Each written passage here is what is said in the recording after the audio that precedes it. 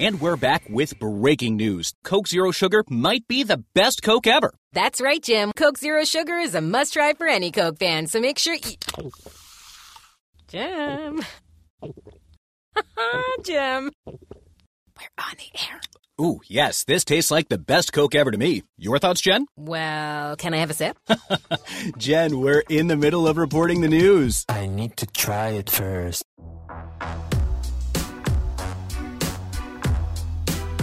You're listening to Upon Further Review, presented by Coors Light on the official Raiders Podcast Network. Here's your host, Eddie Pascal. Raider Nation, what is going on? Eddie Pascal here with my guy Jesse Merrick. We are back, and just because the Raiders are on the bye week does not mean that Upon Further Review, brought to you by the good people at Coors Light, is off. We're here, we're rolling, we got things to discuss. And Jesse, I think today, if ever there was a day to crack an ice-cold six-pack and talk all things Raiders football, today is that day. Not only are we on the bye, and I know you probably won't get as much time off as me, unfortunately, but it's just a good point to kind of sit back, reflect, look at what things have gone well for the Raiders and what things have not gone super well as we sit here at 1-4, getting ready for the Houston Texans in just under 2 weeks. So, Jesse, you're our guest today. So crack this first ice-cold bruchacho, my friend. What do you got? Yeah, hey, look, I mean, we noted they're 1-4. It's not great. Fans probably not stoked about going to the bye week like this. So let's start on a high note here and say, what are you most optimistic about what this team has done going forward as they come out of the bye? You know what? That's a great question. And I will say I'm most optimistic, and it sounds crazy because you and I talked all throughout training camp about kind of our biggest concerns, our biggest question marks around this team. Yeah. And a lot of them revolved around the offensive line for really good reason at the time. My biggest thing that I feel good about going into this, I wouldn't say second half, but post-bye world, is the state of this offensive line in the run game. I mean, now I know that Josh Jacobs is literally playing out of his mind right now, and I think that kind of helps. I don't want to say mask some things that you're working through the offensive line, but when your running back is averaging 7 yards a carry, something is working. Yeah. Right? So I think for me, I'm really bullish on the fact that they can keep this up over the next 14, 15 weeks. Obviously, I think that having Josh go for career highs week after week after week after week is probably not going to happen. You never know. You never know. Until he doesn't do it, I guess we can't say that it's out of the realm of possibility. But I've been really pleasantly surprised by that group up front. I've been really, I don't want to say surprised by Josh, because I think that for those of the fans that have followed this team for a minute, like remember what Josh did his first couple years in the league. You kind of take last year out of it because he was banged up, and the aforementioned offensive line was really going through some things. But I mean, Josh Jacobs is a really good running back who was running the ball incredibly hard, incredibly efficiently, and the offensive line is coming together. Yeah. Now, I know that we've seen, at least in the early goings, like 8, 9, 10, whatever number of combinations, but it feels like they're starting to figure it out. And I think that all things good on the offensive side of the ball start with the big fellas up front, and I'm very optimistic about what this group is going to do over the next, like I said, 14, 15 weeks. Yeah, I think with me, it's kind of similar to what you said. It's more so Josh Jacobs in the running game, and I'll lump the offensive line in there and the success that they've had in the running game, specifically running between the tackles. That's where we've seen a lot of it done, and so that is something you can build off of. I think Josh and this staff, prior, a lot of fans calling for, like, why don't you run the ball? You got Josh Jacobs back there. They started doing it, and it's been a game changer for this offense. Again, probably not sustainable to have career highs every single week. But you look at the schedule, there's not exactly like the fearsome run defenses. So, hey, look, anything can happen here. But if he continues running at a pace similar to this, I mean, what that's done for the offense has been incredible. Because not only that, in back-to-back games, he's got a combined 368 total yards, that is.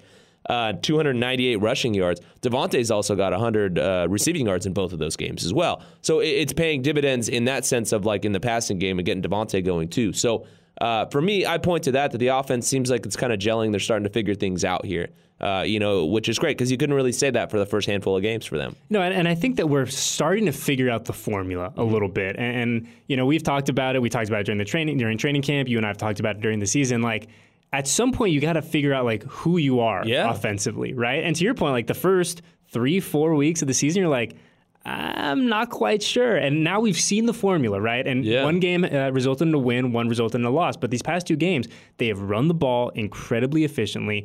Derek has been able to work off of that. Yep. He's been able to get Devontae his touches. Now, I'm sure the fans would like to see a few more of those touches, but all the same, I mean, if Devontae is going for 100-plus yards and scoring, touchdowns in bulk, like, if he gets 4 targets, he gets 4 targets, right? Exactly. Like, if there's any player in the NFL who's going to make the absolute most of those opportunities, it's Davante Adams. But the formula is coming together. I think that if you're a fan of this team, you can be like, okay, not the start that we were envisioning, but the past couple weeks, we have had really positive signs of what this team could be. Now, you and I both know that what things could be doesn't mean a whole lot, and potential doesn't mean really anything in the NFL. But you're starting to see the building blocks. You're starting to see kind of the vision of Dave Ziegler and Josh McDaniels coming together.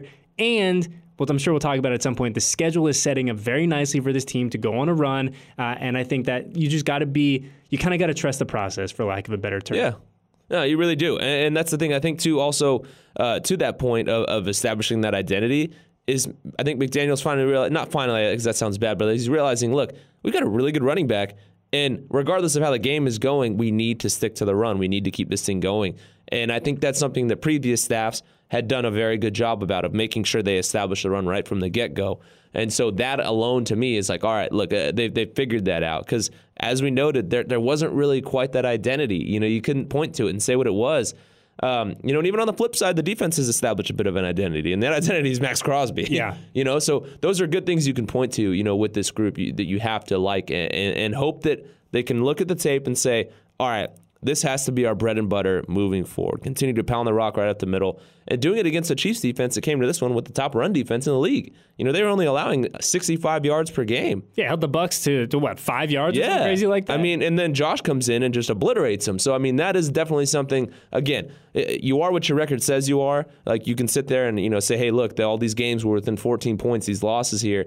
But at the end of the day, they didn't get it done. But again, you can point to the things that you can build off of, and have some optimism going forward. Yeah, the old man in me loves the commitment to running the ball. Yeah. Run the ball. Just run it. Run the damn ball. Exactly, right? run the ball. It ain't that hard. Yeah. My first question to you, Jesse Merrick. Give me a word to describe the Raiders' 1-4 start. And there is a plethora of words because the Raiders are in such a unique position of, they're 1-4.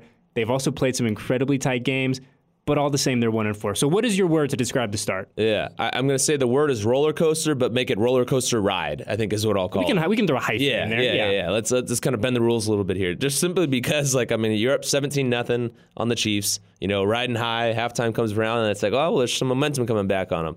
You're up, 20-0 on the Cardinals? Then they come back, and Kyler Murray and all that different stuff.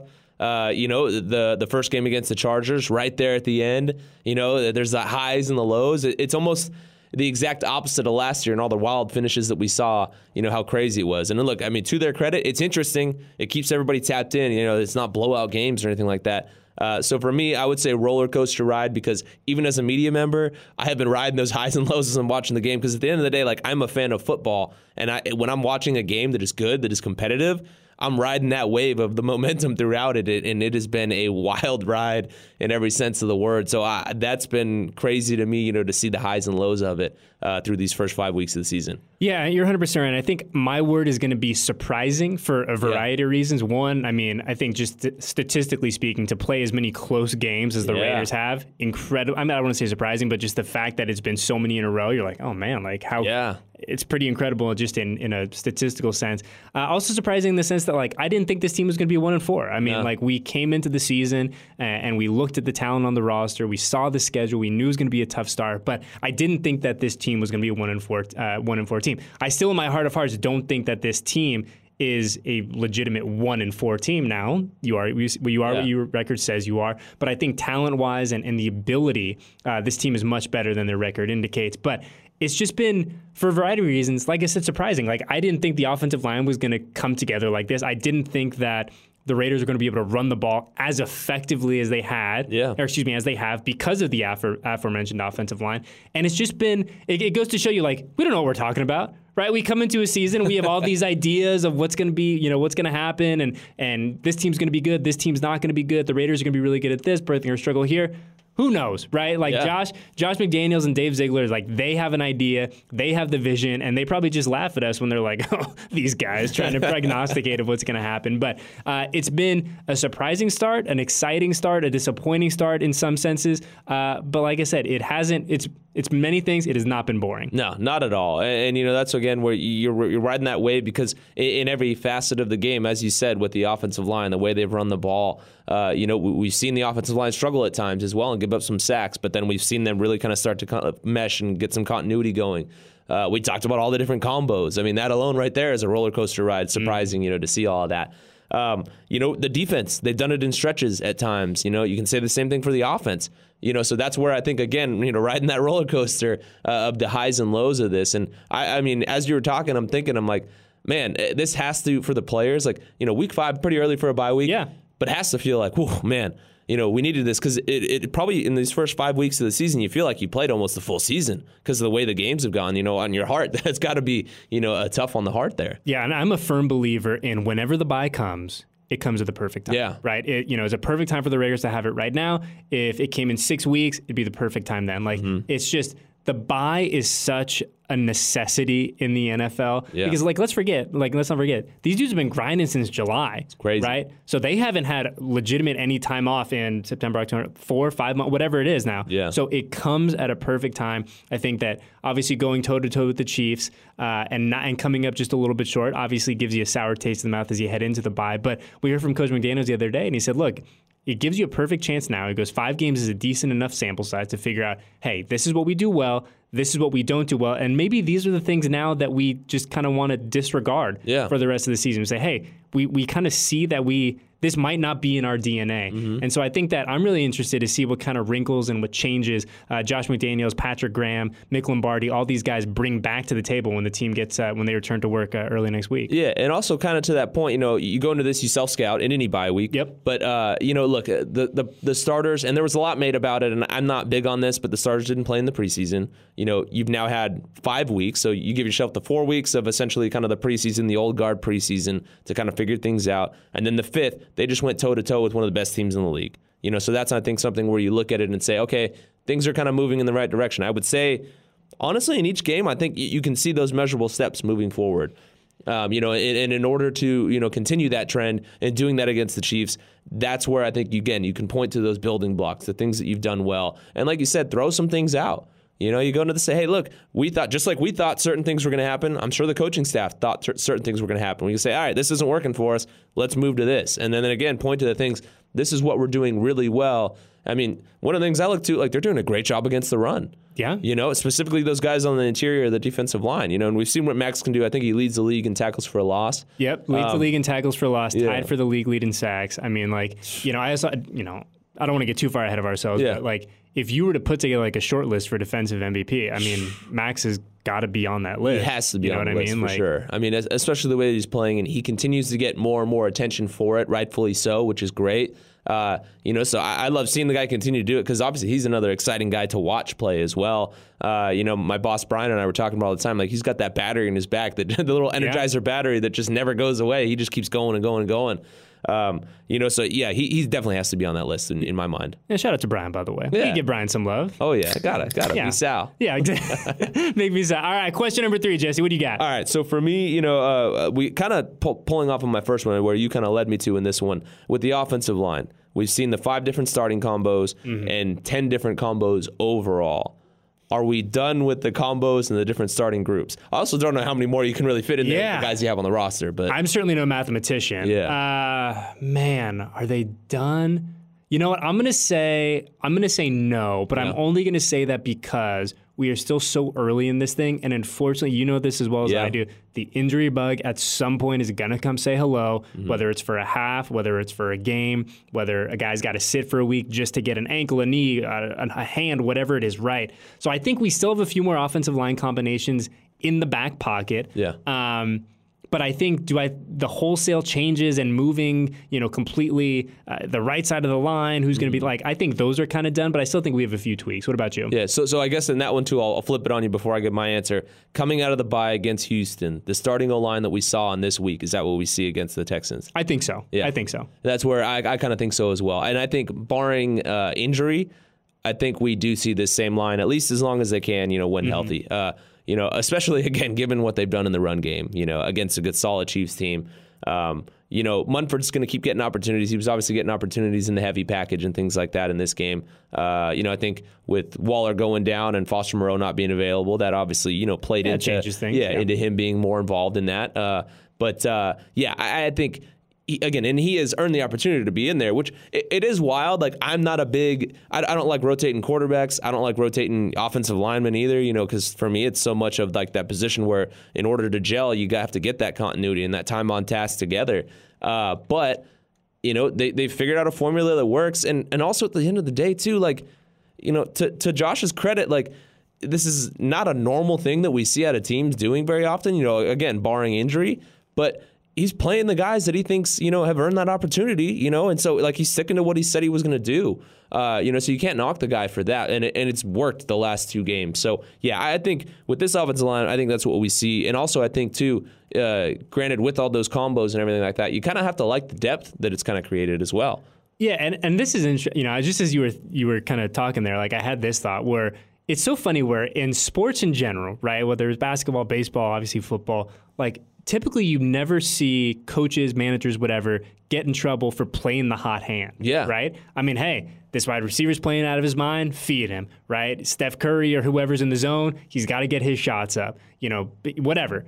But the offensive line seems to be like the one exception to that rule, and it kind of seems like McDaniels is playing the hot hand with the big fellas up front. It is, and obviously it's a little different because it's a 5-man unit as opposed to one player here, a single player there. But like, it's just an interesting thought that like that's essentially what Josh is doing, and I think that the heat, for lack of a better term, because I don't think there's really any heat, but like has come off because like, all right, like there seems to be a method to the madness, but you don't really see that pushback in other sports. No, yeah, you really don't. And I think to your point of playing the hot hand, and this is no disrespect to Alex Bars, but like we weren't talking about him before. No.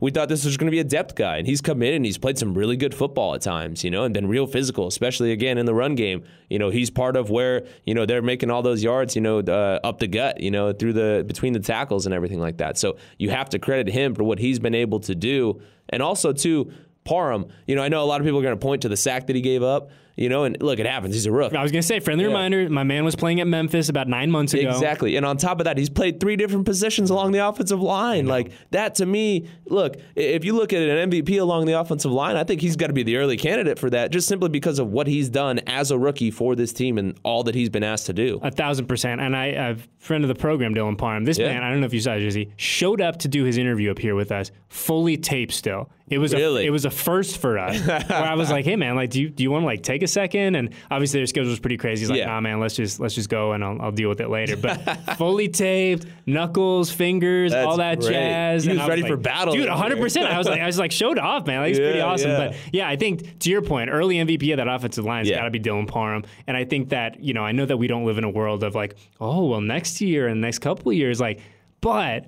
This is a dude who, in the early goings, has given you every indication that he can be a foundational piece for this offensive line and not only at one position. Now, I think in a perfect world, you know where he is lining up every single week, and you just insert him there, a la Gabe Jackson, a la Rodney Hudson, a la that era of Raiders offensive linemen, where they had the same 5 dudes every week and there was no drama, there was no intrigue. They just went out there and did their thing. So I think we still have to figure out the final spot for Dylan Parham. But like I said, I mean, the fact that he's had so much thrown at him these first 5 weeks and he has risen to the challenge and then some, a great indication for what his future looks like as a Raider. Yeah, and I remember, I believe it was either prior and after the draft, Dave was talking about the fact that the offensive line is a developmental position. Mm-hmm. Well, he's starting from a really good floor of development, so that's where you can point to it. And, you don't want to project too much and put all these expectations on guys. But, man, with what he's been able to do as a rookie, you have to like what the development's going to look like moving forward. Yes, 100%. And now it's just let's figure out some of the pieces surrounding him. Let's figure out where his best home is for him to succeed. But like I said, man, if you're a fan of this team, you got to be a fan of Dylan Parham. You got to be a fan of what you've seen in the early goings. And now, hey, let's see when we come back from the bye and what you can do for the rest of the year. Mm-hmm. But my question to you, Jesse, and we talked about it a little bit. We referenced it, or I guess I should say I referenced it a little bit. If you were to look at the 2022 Las Vegas Raiders, we're 5 weeks into this thing, we're resetting, we're kind of taking stock of what everything looks like now. Your biggest surprise of 2022 so far? Ooh, biggest surprise of 2022. I mean, I got to say maybe Mac Hollins. Okay. Yeah. All right. Yeah. I was like, the things that were running through my head, before I dive into the Mac thing, like I was thinking the offensive line and how many different combos we've seen, because I didn't expect that. Josh Jacobs, running at the clip that he has these last two. No, I think for me, it's got to be Mac, just because, how much of a reliable target he's been. And obviously he had the drop. He wants that one back, in the previous game here against the Chiefs. But what he's been able to do through the first 5 weeks, I think coming out of camp, me and most of the media members thought it was going to kind of be a wide receiver by committee for that, second, third option type of guy, but he has solidified that spot, taken hold of it. And honestly, I think someone that, coming in, Raider Nation probably wasn't like, oh man, we got Mac Hollins, let's go. And again, no knock on the guy. I love the guy. But, he has come in and established himself as a reliable target for Derek Carr when Devontae's not involved, when Hunter Renfro's not there, when Waller's not able to get going. He's gone to him, and he's come through in big moments for the most part, again, minus that one against the Chiefs. I was just looking it up, and you and I were talking about it during the training camp pod, and I was like, I really get like Andre Holmes vibes from Mac. Big bodied dude, a guy who could essentially play stretch four in the NBA. Yeah. When you get in the red zone, throw it up, let him go eat, right? And that's what I thought his role was going to be. I thought he was going to be this great little kind of open the defense up guy, but he was really going to make his money when the team was in the red zone. Yeah. And give him credit, he's made his money everywhere. He really has. And perhaps most importantly, Jesse Merrick, where else has my man Mac Hollins thrived? Where has he thrived, Jesse? On special teams. On special teams. Yep. Best special teamer we got on this roster right now. But, you just look at Mac's numbers right now and give him all the credit in the world. We are 5 games into it. He has a career high in receptions, a career high in receiving yards, and I have a feeling when all is said and done, he is going to match or exceed his career high in touchdowns. Yeah. So this is a dude who has taken full advantage of every single opportunity that Josh McDaniels and Derek Carr have given him, and he's just running with it. And you got to tip your hat to that guy. Yeah, and also, too, like, I know Derek Carr gets a lot of heat from fans, and they kind of ride that roller coaster with him. But look what he did for Nelson Aguilar as well. There's made Nelson a lot of money. Exactly. There's some receivers around the league that have come in and have had some question marks about him. And he's come in and helped turn him into something, solid for them. So I think you got to give Derek some credit for that as well, for trusting the guy, but also Mac especially for coming in and building that trust with him and becoming a guy that he can count on and giving them someone else that the defense does have to account for. 1,000%. And like I said, I know I kind of make light of it as a resident special teams guy, but like that is an important job, right? Like that is a really important job, to be that dominant on special teams, to be that smart, that savvy on special teams. And I know everyone loves the touchdowns and the receptions and the acrobatic mossing of the DBs, and I love it just as much as the next guy. But when we fill out the picture, when we write the book of Mac Hollins in 2022, there's going to be at least 1 or 2 chapters about how good this dude was on special teams. Special teams captain. Thank you, sir. Yeah. Thank you. I think my most surprising thing is just how effectively the Raiders have run the ball. Yeah. And we talked about the offensive line combinations. And, you look at, if you were to kind of like take the names out of it and take the jerseys and the team, whatever, and you say, hey, Team X has had, how many combinations are we? 10 now? Yeah, 10 total combos. Had 10 total offensive line combinations. The offensive line was the biggest question coming into the regular season. You had a high profile player on that group that got cut. And if you were to say, hey, but also, this team now is running the ball incredibly effective. Like, no, they're not. Yeah. And so I think, to me, that's been the biggest surprise. And you look back at the past couple of weeks for the Silver and Black, and, you take out the first 2 weeks, 64 rushing yards, 80 rushing yards. But the past 3 weeks, the Raiders have gone 96, I just lost my spot, 96, 212, and 155. Those are pretty good. Pretty good numbers. Pretty good numbers. And like, obviously, a lot that helps that Josh is playing out of his mind right now. But, like, I've been so pleasantly surprised by the fact that the Raiders have not only run the ball incredibly well, but they've committed to running the ball. Yeah. And I think that in the early goings, there were moments where you say, hey, and like, let's give Josh Jacobs credit. This dude has been balling out for the first 5 weeks. It's not like he's had like 2 really good weeks. Like, this dude has been running the ball incredibly effectively. And in the early goings, it kind of felt like there were moments like, all right, Josh is getting heated up. Let's give him the ball. Let's commit to the running game. And it felt like the Raiders went, maybe not today. Maybe we'll come back to it in the third quarter, fourth quarter. But the past couple of weeks, they've committed to the running game. They have done really well in the running game. They have controlled the line of scrimmage. And I think, candidly, that's why they beat the Broncos and went toe-to-toe with the Chiefs on Monday night. Agreed. And the thing for me was, when the Chiefs came back, when they took the lead, they still stuck to the run. And that, to me, because I was watching thinking, okay, what are we going to see here? Are they going to go away from the run? Are they just going to kind of throw Josh to the wayside? And I thought that was a point of, okay, this is going to be something where fans are going to be losing their minds if they don't, continue to feed him. And they continue to, and I like to see that. Granted, you're not down by a lot. So obviously it's not to the point where like Josh McDaniels has noted at times where you kind of have to abandon the run. I disagree with some of those times of when he has chosen to, but he stuck with it, kept going, and continued again, as we talked about along the offensive line, feed that hot hand, So that to me, definitely, one of the more surprising things, seeing the way they've been able to do that just because of the questions that we thought we had coming in along the offensive line, been very impressive. But this is a group too that I thought their strength would be running the ball, so I was a bit surprised to see them not maybe kind of lean on that a little earlier. But I think that goes into now establishing that identity. Yeah, and I think for me, and just kind of like part two, like I don't want to say, like I'm not going to pretend here and be like, oh, I knew Josh was going to have this crazy, incredible year. Like I've been very open about it. You and I have talked about it. Like I'm a big Josh Jacobs guy. Yeah. Right. Like I think he's a really, really good running back in the NFL. I completely, trust and believe in what he brings to the table. You just look at what he's done historically. I will say I'm a little surprised that he has played so well that he's kept Zamir White on the sideline. I mean, Josh McDaniels said it the other day. He goes, look, because I think understandably there have been a lot of questions about, hey, what's Zeus's role? What does he have to do to get on the field? And he goes, look, number 28 is playing so well that like I can't take him off. Like I can't, as a good coach, be like, nah, let's take him off for a few plays. So to me, that's been surprising in a good way too. That like Josh is playing so out of his mind. The man is so fully in the matrix that he's keeping the high profile rookie on the sideline, just waiting for his chance, and he'll get it. Yeah. And I think Josh said that too. He goes, look, Zamir's time will come. But when other Josh, also we got to figure out a way to differentiate Josh and Josh. When the guy calling the plays is Josh, and he's calling the plays for the running back whose name is also Josh, it gets very confusing. I ran into that when I was talking just a second ago too. Yeah, it's like this Josh, that Josh, everyone's a Josh, right? It's like Dr. Seuss. But it's been so refreshing to see, and like I said, pleasantly surprising that Josh Jacobs, the running back Josh, is doing everything that he's doing right now. Oh, 100%. I mean, as you noted, like Zamir is a guy that we thought, oh man, this guy's going to be, they might have hit on him. Yep. And they probably still have. Like just because he hasn't been playing doesn't necessarily mean they haven't hit on him. He's come through in the times when they've needed him for the most part. You point to the key run against the Broncos. And I think that's what he's going to have to live with right now because Josh is playing out. Josh Jacobs.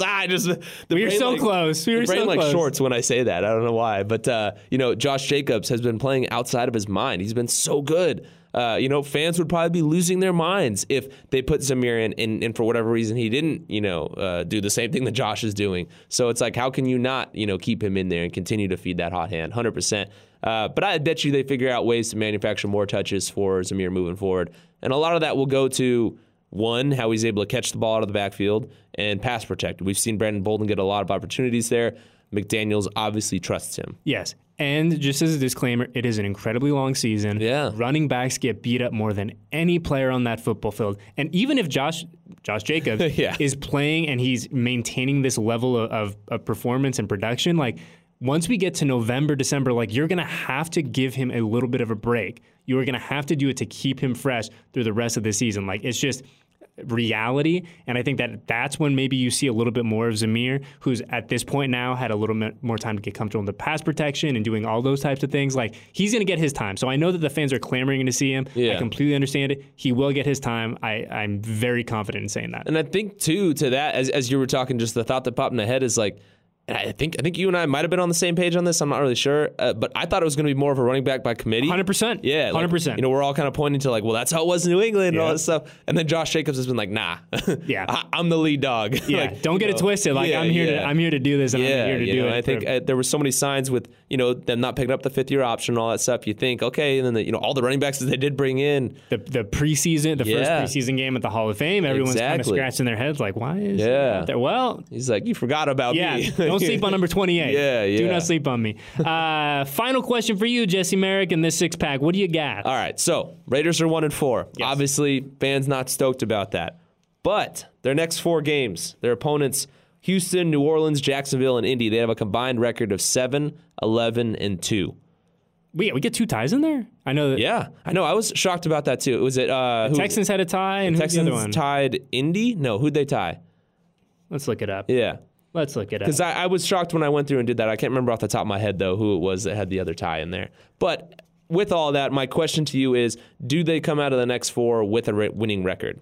By the way, our crack research team, a.k.a. myself, it was a Colts-Texans tie. There you go, yeah. Colts I thought that's what it was. Do they come out with a winning record? Are we talking about a winning record over that 4 or a winning record in general? Over that 4. So, no. Oh, yeah, in general. Like, after those 4 games, do they have a winning record? That is a great question because I think, and you and I have talked about this, if the Raiders want to make a little bit of a run, and I think making a run in late October to early November is kind of silly, but if you're looking at a place where on paper you have winnable games and you have a chance to stack victories, this is that 4 weeks. Yeah. Now, all the same, I was telling you before we started going, I do worry a little bit about the back-to-back road games. I think just in general, it's hard to win on the road in the NFL. It's hard to win multiple games in a row in the NFL. Yeah. And then so the Raiders are going to be on the road. They're going to have their chance to be away from home and handle those 2 games. They are then going to come back to Allegiant after being away for a little bit and take on an Indianapolis Colts team that I still believe, much like the Raiders, is better than their record. Yeah. So do I think they're going to come out with the winning record? Ooh, I think it's going to be close. I think it is going to be close, but I think that if you're a fan of this team, if you are looking for W's, which I know all of us are, I think this is the stretch where you can pick up a few.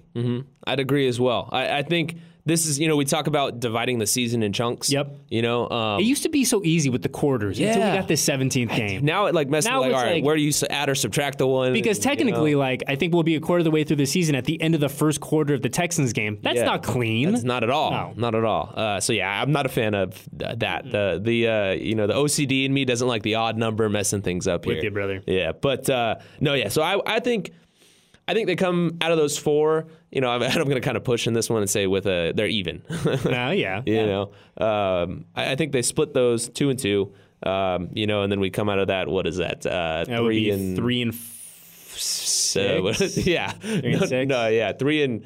If they go 2 and 2, it'll be 3 and 6. 3 and 6. Jeez. Man, you can tell neither of us did very well in math. Yeah. Simple I math actually hard. had to take. So I thought about. So my degree is a BA. I'm probably sure you probably have a BA too. Mm-hmm. And so for me, I was like, oh, maybe I'll get get the BS combo, whatever it is. And I had to take literally 2 math classes because I had a bunch of prereqs that I knocked out in high school. I made it through, I will say, maybe 3 weeks of the introductory math class, and I said, this is not for me. This is not for me. Yeah. I'm out of here. No, I got out of the math as soon as I possibly could once I was in college. That's a big pass. Yeah. That's a big pass. But going back to Storm Black, I think that just fans of this team got to remember, and our friend Will Compton said this to me perfectly after the Titans game. He goes, look, I know that naturally the inclination of every fan out there, regardless of who your team is, who you root for, whatever, you go, okay, how does this impact the playoff end? And he goes, look, the Raiders at this point, take the playoffs out of it, right? Don't even think about, hey, what's going to happen in January. He goes, start stacking wins. Yeah. Get 1, and then get 2, and then get 3, and then let's look up in December, right, when we're starting to get ready for the holidays, and see where the Raiders stand. And I think that is what I would encourage fans to do as well. And I think that, there's still such a natural inclination with all the expectations coming into this year. What are the Raiders going to have to do now to make the playoffs? There's a time for that conversation. Yeah. There will be, and we will talk about it a lot, I'm sure. Oh, yeah. But I think for now, to your point, focus on the chunks. Focus on the next 4 games. See what wins you can pick up over the next month, 5 weeks, since we're on the bye right now, and then kind of reassess, reestablish, and then once we get close to the holidays, let's look at the calendar. Let's see where we rank in the world of the AFC and what you got to do over those final 4 or 5 games to put yourself in the hunt. Yeah. And so I think that is a very prudent way to attack it. Now, will the fans attack it that way? You and I both know they probably won't. If the Raiders win, if they beat the Texans, then we're back. We're Super Bowl contenders. Yeah. If they lose, the season's over. Oh, yeah. And neither is necessarily true, right? Like I said, roller coaster ride. Yep, roller coaster. But having said that, excuse me there, I think, with this one, this is their opportunity to make the run. Regardless of what I say, what you say, you look at it, this is their opportunity to turn things around, get a different vibe with it. And I think that's where we will see a lot of the cliche, hey, we're taking it game-by-game answers now coming out of this. And rightfully so. It's what they have to do. It's what they did on that run last year in order to make the playoffs. And nobody thought they'd do it. Nobody thinks they're going to make the playoffs now. A lot of people outside of this building probably don't. So look, it starts with that game-by-game approach.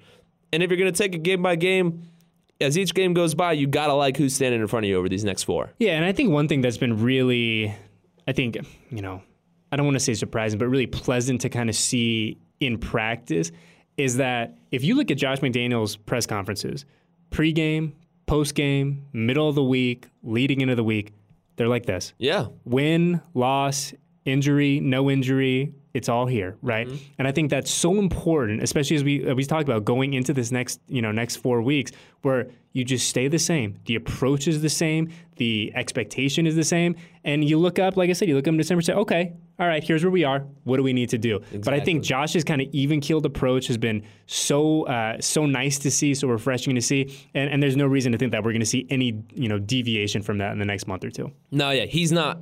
It doesn't seem like, I'm sure as a human being, he is also riding those highs and lows of emotions, but he's not showing it.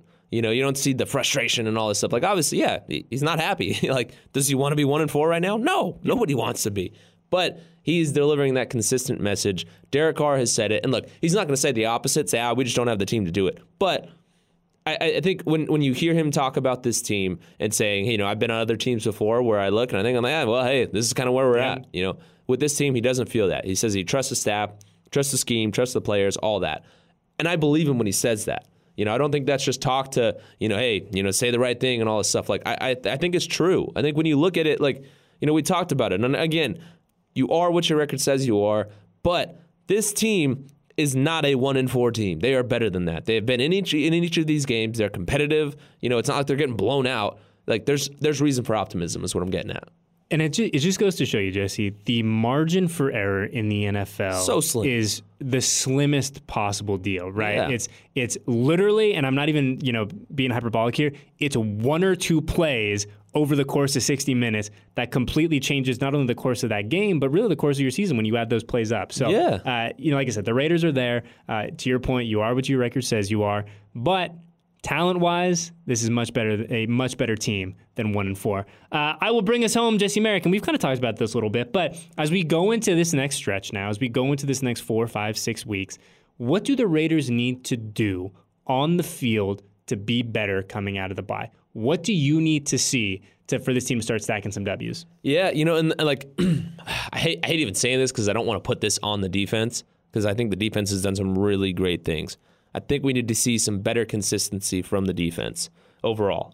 You look at it, they're the 21st ranked total defense, 25th against the pass, 9th against the run, real good there, and then a 28th in scoring defense and 20th in yards allowed per play. That's like you split the league in half, that's on the wrong side of it. Sure. You need to flip that. We talked about it, what was it, last year, where we're like, if this team has a defense that's middle of the road, they're a playoff team. Well, they were a playoff team. So for me, in order for this team to take that next step, it does look like the offense is really starting to kind of get things figured out and click and, again, have that identity. From the defense, we need to see it. And it's, they talk about it in all facets of the game here. You need to do it for the full 60 minutes. We need to see the defense do that for the full 60. Because, again, not putting this on the defense at all, so don't everybody, mince my words here, but a 20-point lead over the Cardinals and a 17-point lead against the Chiefs, 2 very good offenses, should be enough to win you the game. At the end of the day, the offense bears some of that, weight as well. But if you're able to spot your team that much of a pad there, you should be able to close the game out. Yeah, I agree with you. And I think mine, for me, is going to be kind of similar to yours. Yeah. But I think just playing a full 60 minutes, right, all 3 phases, I think that if we can – and look, the NFL is the toughest league in the world, right? Like, you are not going to be able to put together a quality 60 minutes week in and week out, right? Even the best teams in the league aren't going to do that. Everyone has a clunker of a quarter, like, things were just kind of off for that first half, whatever it is. But for the Raiders to kind of really turn this thing around, and I think that you and I have talked a lot this morning about seeing some of the signs of this team coming to life and it's starting to click. Mm-hmm. And I would love to see them do it consistently for a full 60. I would love at some point this year to look back on a game and say, that was it. Yeah. That was kind of the example. That was the full 60, offense, defense, special teams firing for 4 quarters. And we've seen it for 30 minutes. We've seen it for parts of the team for 45 minutes. Yeah. We've seen it for almost the full deal, but a couple weird series here, and you kind of got off track. Let's see it for 60. Yeah. That's what I want to see. If the Raiders can put together a full 60 minutes of football, I like their chances against almost everyone in this league because we've talked about it a lot. The talent is there on offense, on defense, and shout out to my guys who I still think are the best specialist trio in the NFL. But all kidding aside, like if they can put it together for a full 60, let's see where the chips fall after that. Yeah, no, I agree with you on that one for sure. And you listen to Devontae and Derek talk, and they noted that a few times of like being locked in for the entire 60, being locked in every single play, and I think reading between the lines, like you don't say that unless there are a couple issues on the team of certain guys, and no pointing fingers or anything like that. But I think the way that I read that when they both said that is there's a few people here and there that maybe aren't locked in for the full entire time. Maybe they're pointing the finger at themselves as well and saying that too, for to be fair. Sure. But being locked in the entire time, that's the difference. As we noted, like 14 points in these 4 games. The margin is so slim. Yeah. You have to be locked in and dialed in for every single one. And again, I hate the what ifs and all that stuff, but it's like they are literally 4 plays away from being undefeated, which is wild. And not many teams around the league can say that. So that locking in for the full 60 is a game changer for this team. And that's tough to do. That separates the good teams from the bad teams. Yeah, and the great teams from the really good teams. Exactly. So, like I said, we have a long way to go, thankfully, mercifully, in this season. Yeah. We're going to have a little rest and recovery this week. Speaking of, any bye week plans for you? I know that the good people at News 3 are the aforementioned Brian's probably got you running all over the valley. He but does, actually. Are you going to get any time this bye week or no? No. Yeah, this is a busy week for me, man. We've got the NASCAR races coming into town.